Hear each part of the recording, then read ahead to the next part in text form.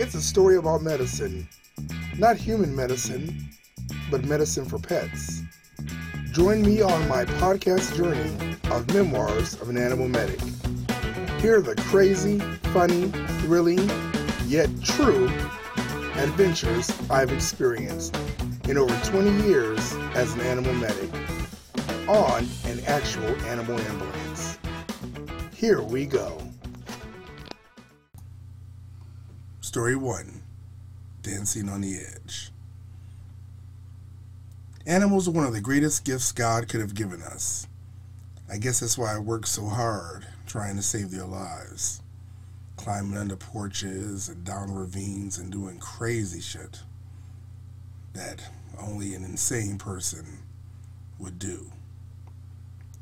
Over the past 20 years, I've done thousands of transports, but to tell their stories without first telling mine would be an injustice to you. So where should I start? I guess I'll start at the beginning. I was raised in a medical family. My mother's a registered nurse, my cousin a NICU nurse, my uncle was an OBGYN MD. All in all, there's about 11 RNs and 6 MDs in my family. So my entry into human medicine seemed all but inevitable. Hell, I've been reading books, medical books, since I was 7 years old. And here I was on my first ride along in an ambulance, fulfilling the EMT requirements for a program that I was in.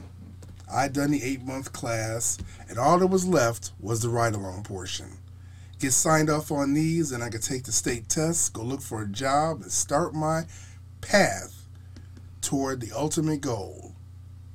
David Watts, emergency room physician.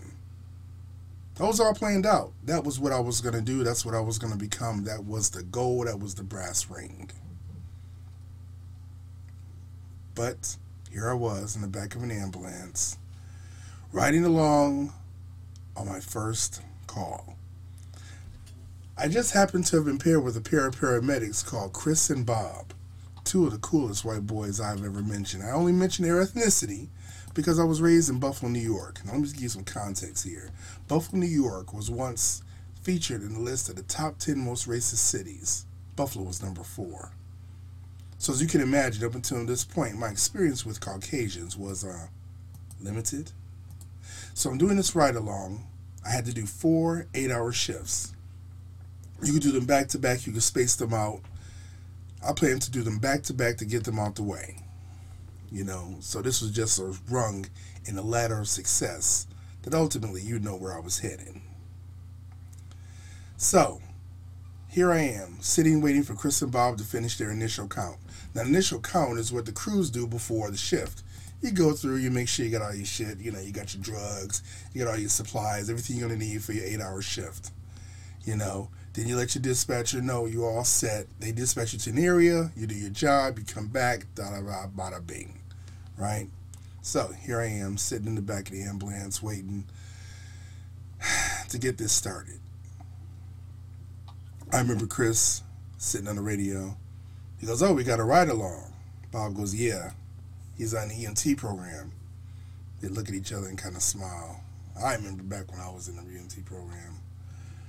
And Chris picks up the microphone and goes, "Dispatch, this is Unit 212 ready for deployment." Dispatch responds, "Confirm 212, you're to cover North Fremont. Have a good shift."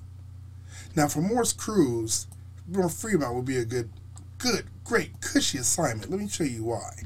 Fremont at the time was a very affluent area where a lot of well-to-do people lived. And subsequently, having an ambulance, an area where people get really good health care because they're really they're really well off. Usually it means you're going to have a cakewalk, which means an easy shift, because people ain't sick because they get good health care. You see how that feeds into one another? But not for Chris and Bob. Going Fremont was like a death sentence. Once they heard that assignment, they looked at each other, and without saying a word, Chris pulls out his cell phone and called what I later found was the inside line and talked to one of his favorite dispatchers. Bob looks back at me and said, "We can't let you get bored to death on your first call, can we?" I didn't know what he was talking about. I just smiled.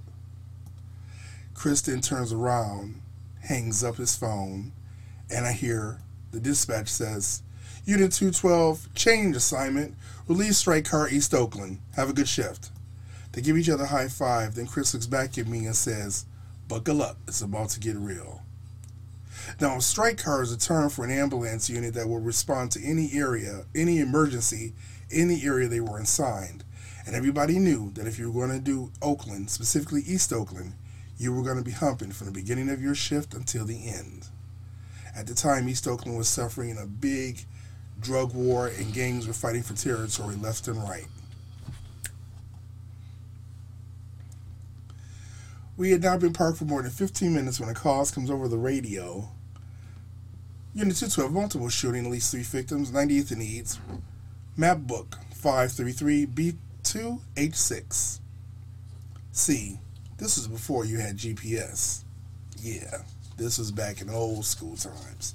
We had what we call a Thomas guide. You had to pull this book out and look up the address. Now, if your dispatch was really on it, they gave you a heads up by giving you the page number and the coordinates by which to find the address. But let me break it down to you and how it worked. When looking up a location, each square represented half a mile.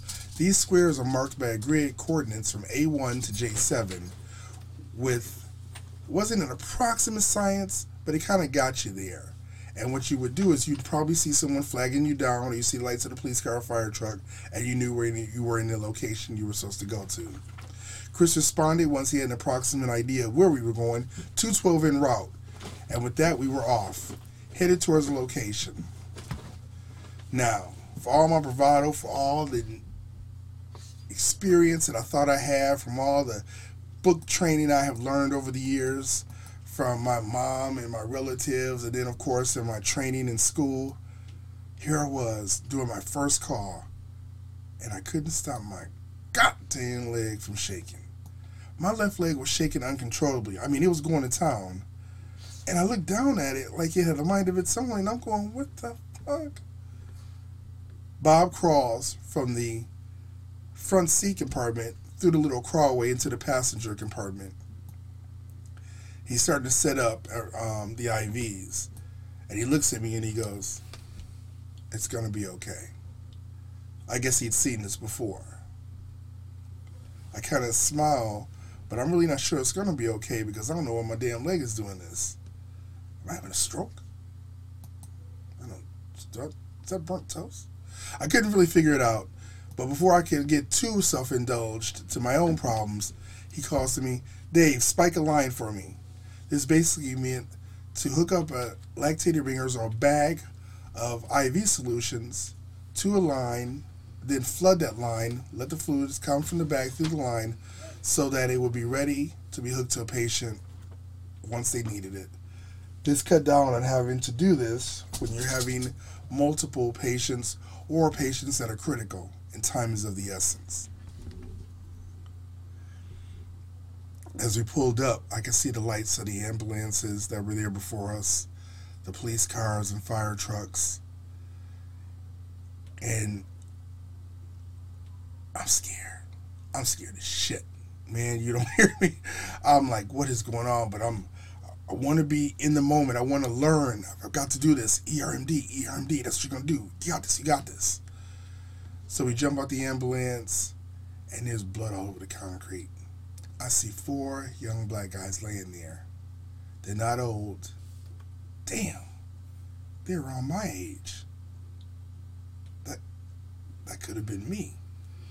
I'm transfixed and I can't stop staring, but then I hear, looks like a small caliber, most likely a MAC-10, come from one of the police officers at the time, talking to another police officers. At that time, MAC-10s were the gun of choice in the area. Cheap, easy to get, and plentiful.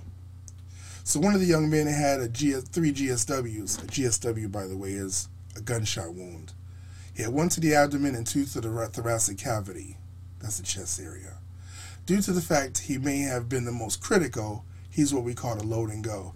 No time for fucking around. Get him in the ambulance and get him to the hospital. No time for an extensive head-to-toe check. Get him there, keep him alive, get him to the hospital, let him do their work. So, we get him in the ambulance.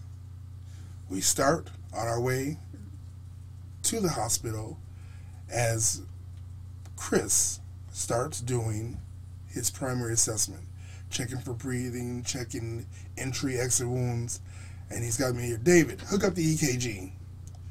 This is a 3-lead strip that monitors the heart rate. So I hook it up. I'm trying to not be in the way, but still be helpful. Playing shy does not work in emergency medicine. You're either all in or you don't fuck around. I start hooking it up. My hand's still shaking, but now at least my leg is stopped. Now my hands are shaking.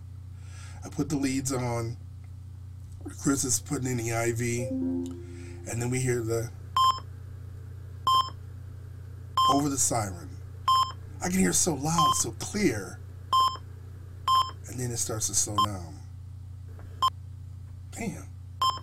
Is this patient about to go into... Before I can bring it up to attention, he's already noticed it. He jumps into the jump seat, which is right at the head of the patient, and is drawing up some epinephrine. Epinephrine is used to increase the heart rate. He then says, "Yo, man," to Bob, who's driving, "where are my jams?" The blaring siren is now overshadowed with a song that was roughly linked to that moment in time for the rest of my life. It's a weird song that will forever be connected with when you walk through the garden, you gotta watch your back. Tom Waits. Well, I beg your pardon. So, here we sat, pushing the medication into the patient, trying to reverse the slow decline of the heart. He then grabs the paddles and begins to dance with one paddle in each hand. What the fuck? I could see the emergency lights bouncing off the police car following us, reflecting off his face as he sang each verse of the song, looking straight at me.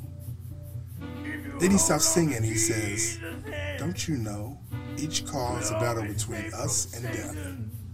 Sometimes you win, sometimes you lose, but you never stop fighting."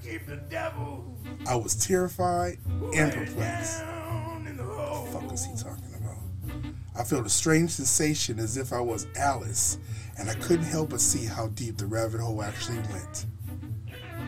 And it was at that moment I didn't know if we were the devil in the song or the one reaching for God's hand. We arrived at the hospital, and all of a sudden, as he was into that demented character, dancing on the precipice of life and death, he was back, straight-faced and all business. He began to give the rundown to the trauma team as the gurney was rushed into the trauma room. Oh, a rundown is what was done to the patient during the transport en route to the hospital from the location you picked the patient up at. The trauma team took over, and we were released. We had to go back to the ambulance, clean up, and reset for the next call. Damn. My leg is shaking again. Shit. Stay tuned for our next episode. Just Some Working Girls.